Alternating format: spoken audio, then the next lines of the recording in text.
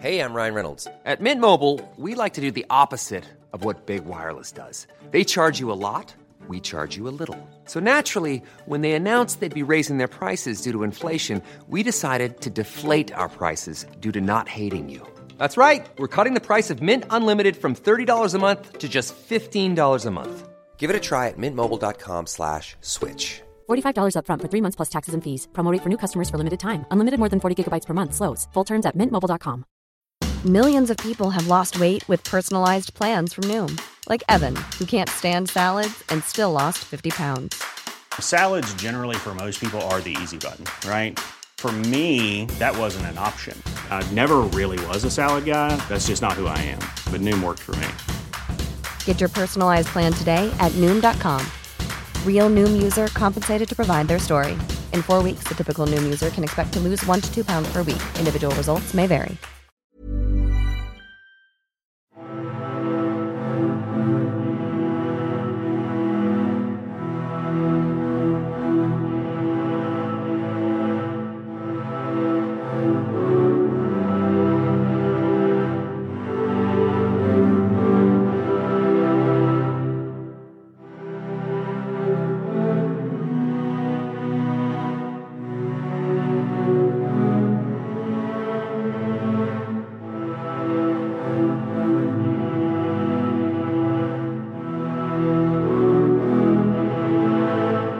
Hi there, and welcome again to the Explaining History podcast.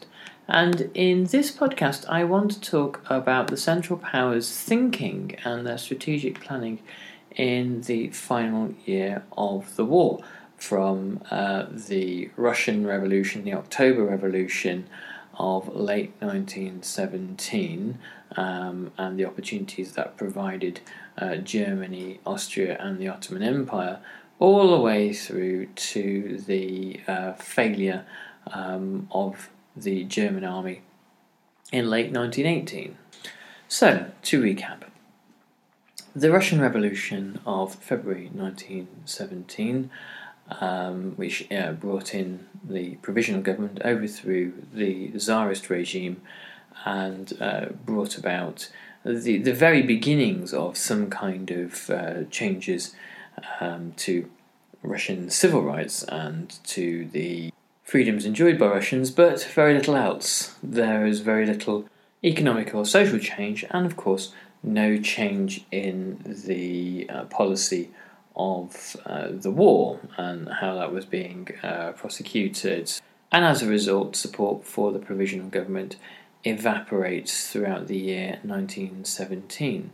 In October 1917, the Bolsheviks seize power and quickly conclude a peace treaty with the Central Powers, and then proceed in early 1918 to sign the Treaty of Brest-Litovsk, removing Russia from the war and gifting vast new resources to Germany.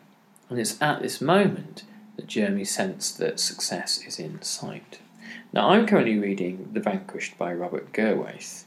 It's an excellent book and a really interesting dissection of the period 1917 to 23. And his thesis is, of course, that the war that we are aware of, the First World War, that we popularly think of as a struggle between Britain and France on one side and Germany on the other, joined later by America on the Western Front.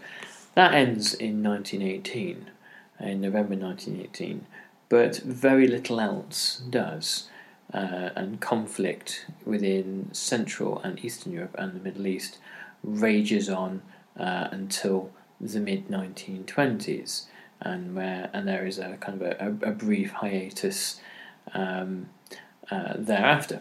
So Robert Gerwaith writes, Russia's defeat was not the only cause for optimism among the Central Powers' military leadership in late 1917. Although, just before Christmas, the Ottoman Empire had lost the city of Jerusalem to British troops, Lenin's decision to withdraw Russia from the war allowed Constantinople's forces to retake control of all eastern Anatolia, and even encouraged military decision makers to revive their plans to invade the Caucasus. The Russian Revolution, one Turkish newspaper declared, has saved us from an immediate threat. As long as we do not forget the importance of events in Russia for us and follow them attentively, we can now take a deep breath. Although the United States has extended its April 1917 declaration of war on Germany to Austria-Hungary that December, no more than 175,000 American troops, many of them inexperienced, had arrived in Europe at this point. Instead, there was good reason to believe that the Central Powers now held the strategic initiative, at least until the Allied lines on the Western Front were replenished with American soldiers. Moreover, Russia's exit from the war had left another Allied power, Romania, isolated and surrounded by strong German, Austro-Hungarian and Bulgarian forces. On the 7th of December 1917, Bucharest accepted the new realities and signed the draconian armistice of Foxani. So this, if you add into this also the events in Italy, then you have a complete picture of what you could argue is Allied crisis in late 1917, early 1918. Italy, along the Alpine foothills and the Isonzo River, had been waging war with the Austro-Hungarian Empire for 2 years. And in October 1917, at the 12th Battle of the Isonzo, the Battle of Caporetto, the Habsburg forces finally managed to land a major victory over Italy. The Austro-Hungarians had a fairly feeble war thus far. They had had immense difficulties invading Serbia, and only with German and Bulgarian help had they managed to defeat the Serbs. They had faced two major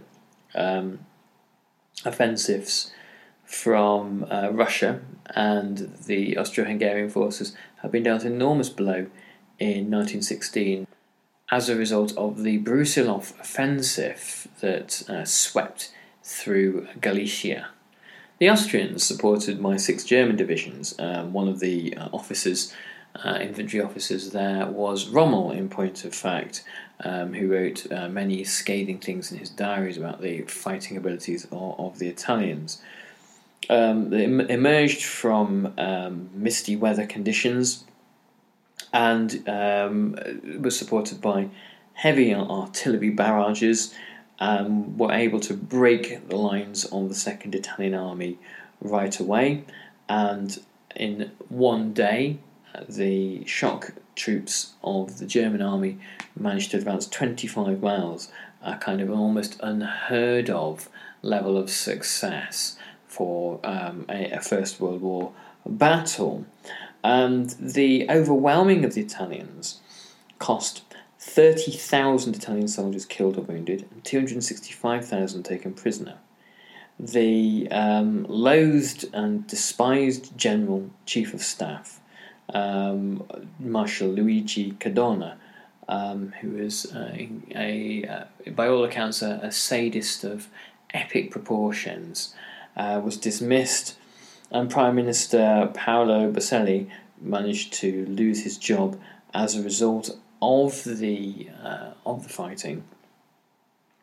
But overall, the Italian army didn't collapse in quite the way that the Germans and Austrians had hoped. But the hopes of the Italian government were that there would be a peace treaty that would not involve huge tranches of territory being passed to Austria. 1 year to the day before the end of the First World War, Erich Ludendorff, the Quartermaster General of the German Army, thought to himself optimistically that all other fronts were now essentially defeated, and there could only be one front left to fight, and that would be the showdown with the British and the French and the Americans. He wrote, "The situation in Russia and Italy will likely make it possible to strike a blow in the Western theatre of war in the new year. The balance of forces will be approximately equal. Around 35 divisions and 1,000 heavy artillery pieces can be made available for the offensive. Our overall situation demands we strike as early as possible, ideally in late February or early March, before the Americans throw powerful forces into the balance. So even at that point of jubilation, the German army realised that the clock was ticking. Another General Staff officer, Colonel Albrecht von Thayer, said in his diary on New Year's Eve 1917, "Our position was really never so good. The military giant Russia is completely finished and pleads for peace, the same as Romania. Serbia and Montenegro have simply gone. Italy is supported with only difficulty by England and France, and we stand in its best province. England and France are still ready for battle, but are much exhausted, and the English are very much under pressure from U-boats." So, on the subject of exhaustion, the Germans were not blind to the fact that the Central Powers were approaching this too, and that speed was now of the essence. And it would be this speed of rushing through the Ludendorff offensives in the spring of 1918, which would eventually lead to a series of miscalculations and gambles by Ludendorff and other senior German army commanders, which would present the Allies with an opportunity for final victory. War weariness and indiscipline were spreading through the armies of the Central Powers and the civilian populations of the Central Powers. After the failure of the Ludendorff offensive, it's telling how many German soldiers simply surrender when the 100 Days campaign begins and the British and French and American and other Allied armies sweep towards the German border. And I'll quote from Robert Gerwith again. To be sure, the German High Command was well aware that victory had to be attained swiftly. War weariness and indiscipline were spreading in all combatant nations, including the Central Powers. In late 1917 and early 1918, there were increasing signs of exhaustion and political dissent, culminating in the massive strikes in Vienna, Budapest, and Berlin. At the same time, however, Germans were in the fortuitous position of being able to transfer 48 divisions from the east and field them against exhausted Allied soldiers on the Western Front. A misleading view of the war filtered into the capitals of the Central Powers, Berlin, Vienna, Budapest, Constantinople. And in all those instances, it was believed that the war was going to end very quickly, and there was one final push to come. What was not understood was the ability of the British, particularly, and the Americans to replenish losses, to resupply with new men, new material, and new munitions. This sense of possibility and this belief in final victory boosted the morale of Central Power armies, German, Austro-Hungarian, Bulgarian, and Ottoman.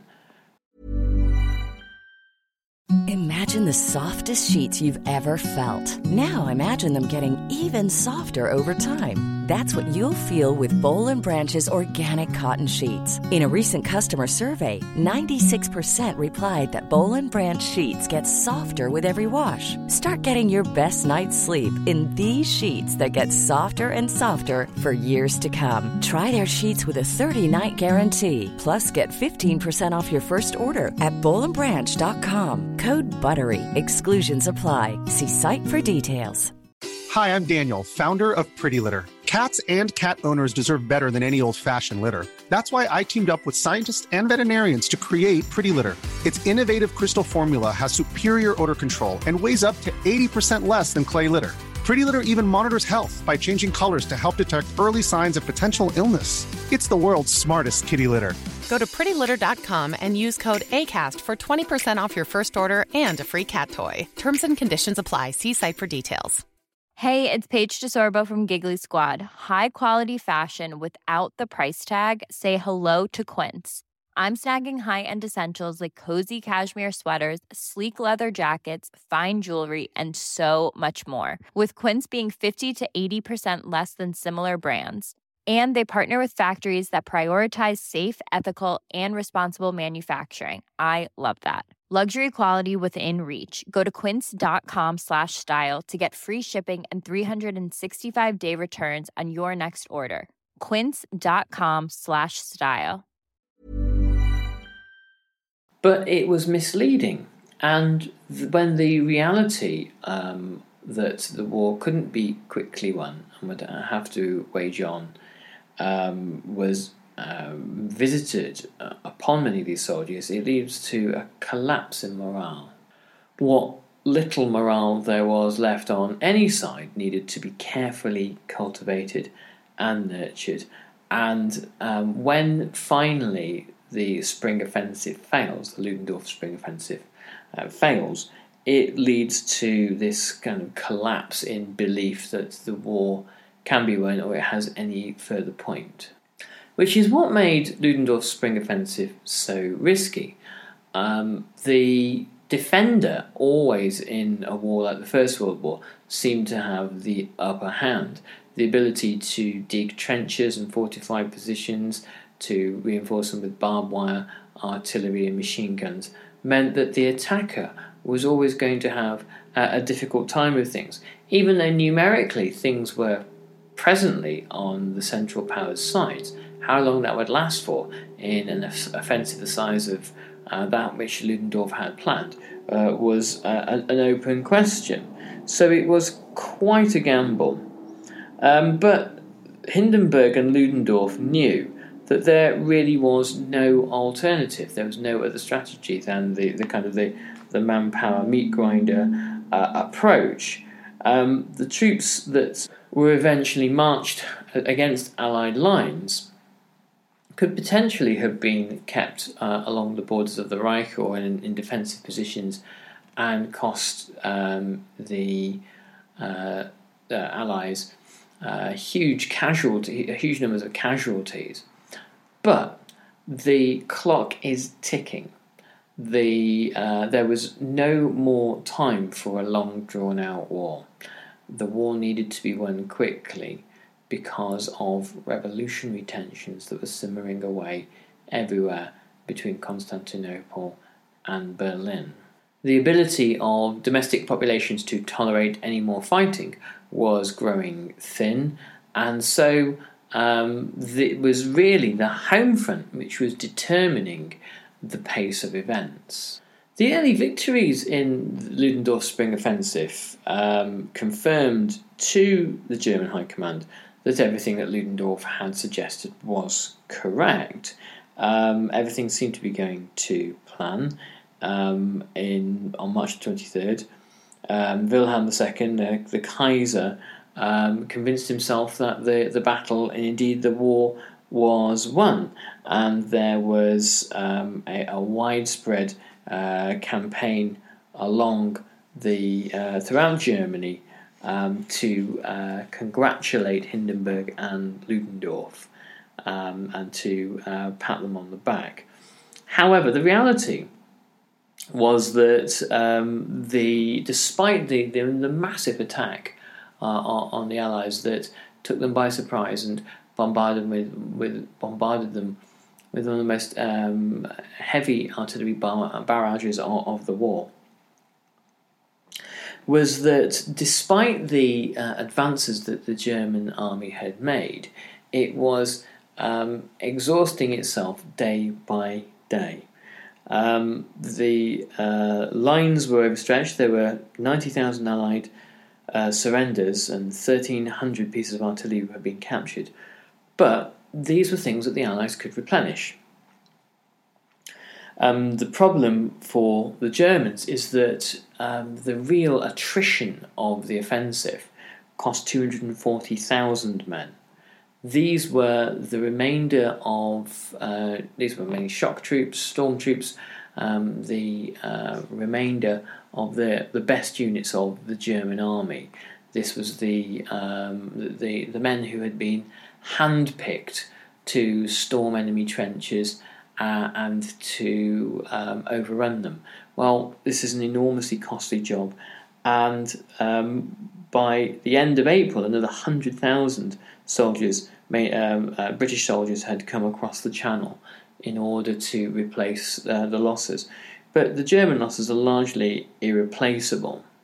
When Ludendorff realised that his objective on the Somme-Arras sector of the front had been missed, that he hadn't managed to kind of puncture through the line between the British and the French and separate the two, thus forcing the British back towards the Channel, he begins to search for other solutions and decides that he will have to probe other parts of the line and start with other offensives. Operation George was the next attack, where two German armies would attack 9 Allied divisions, the 8 British divisions and 1 Portuguese division, in fact, at Hazebrouck, and this would hopefully sever Allied supply lines. The artillery barrage once again seemed to be successful, and the German army had advanced by 10 kilometres. But when the advance slowed down, just a few kilometres from Hazebrouck, the failure of George and the failure of Michael, Operations George and Michael, meant that the faith that the General Staff began putting in Ludendorff's offensives started to diminish, and Ludendorff begins then desperately probing the Allied lines for anywhere where he can relaunch the offensive, which is now clearly stalled. One of the tragedies for Germany is a great many of the divisions that had been brought over from the Russian front, that had been freed up, had now been ground down by the attrition of the offensives. That said, by the end of May, the German army was within artillery shelling range of Paris, which they proceeded to do, killing 900 civilians. Ludendorff now found that he had created for himself immense problems. He had overstretched his supply lines, which were incredibly fragile during the last year of the First World War, and communications themselves were fragmented as well. Hunger was a huge factor for the German army. There are many reports of German soldiers who are hungry, perhaps not starving, but certainly malnourished and desperate to eat during the offensive, and when they overrun Allied trenches and discover tinned meat and bread and all these sorts of things, it's considered a luxury. So this might give us a clue as to what the German war economy and the kind of the food economy of Germany was able to do under the pressure of an Allied naval blockade. Towards the end of the Ludendorff offensive, the nightmare scenario for the German army began to occur. 250,000 American troops were landing in France every single month from April onwards, and on top of the losses that had been incurred by the German army, the exhausted and weakened German army was decimated by the Spanish flu. The Allied armies were hit by the Spanish flu as well, which killed 50 million people worldwide. But it seems to have had a much more profound effect on the German front line. In the German Sixth Army in Alsace, 10,000 new cases were reported every day during the first half of July. That's in one army alone. The British Army suffered 50,000 cases of influenza in June and July. So the British Army overall. Pneumonia, dysentery and malaria also ate away at the strength of the German army.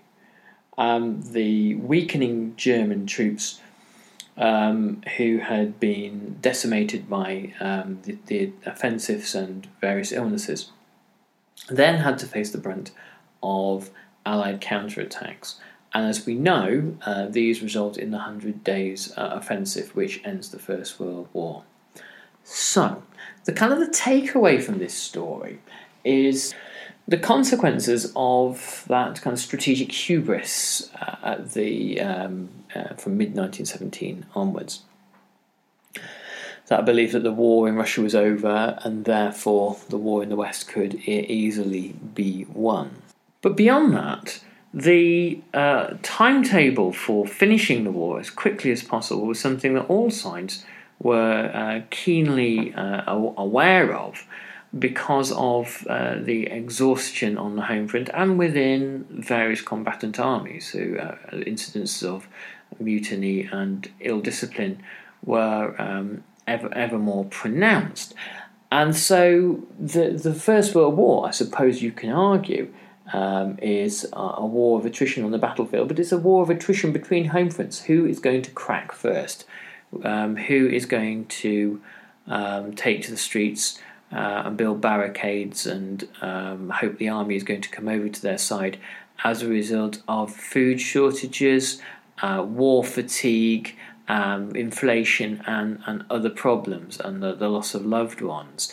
And the answer is the Central Powers believed it was more likely to happen with them, and they had seen Russia on what had happened there. They believed it was more likely to happen with them, and they acted first. They acted first to quickly end the war.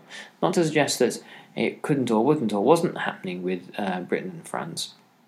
Certainly some very intriguing tales towards the end of the war of mutinies and after the First World War, even police strikes in Great Britain. But the Central Powers on the home front crack first. Anyway, I hope you enjoyed this and you found it useful. Please do check out our Facebook group. I'll put the link here in this podcast, because there's a really, really good community of people who are into history and like a discussion emerging there. Anyway, I'll catch you on the next Explaining History podcast. Thanks, all the best, and bye-bye. Hi, I'm Daniel, founder of Pretty Litter. Cats and cat owners deserve better than any old-fashioned litter. That's why I teamed up with scientists and veterinarians to create Pretty Litter. Its innovative crystal formula has superior odor control and weighs up to 80% less than clay litter. Pretty Litter even monitors health by changing colors to help detect early signs of potential illness. It's the world's smartest kitty litter. Go to prettylitter.com and use code ACAST for 20% off your first order and a free cat toy. Terms and conditions apply. See site for details. Hey, it's Paige DeSorbo from Giggly Squad. High quality fashion without the price tag. Say hello to Quince. I'm snagging high-end essentials like cozy cashmere sweaters, sleek leather jackets, fine jewelry, and so much more. With Quince being 50 to 80% less than similar brands. And they partner with factories that prioritize safe, ethical, and responsible manufacturing. I love that. Luxury quality within reach. Go to quince.com/style to get free shipping and 365-day returns on your next order. Quince.com/style.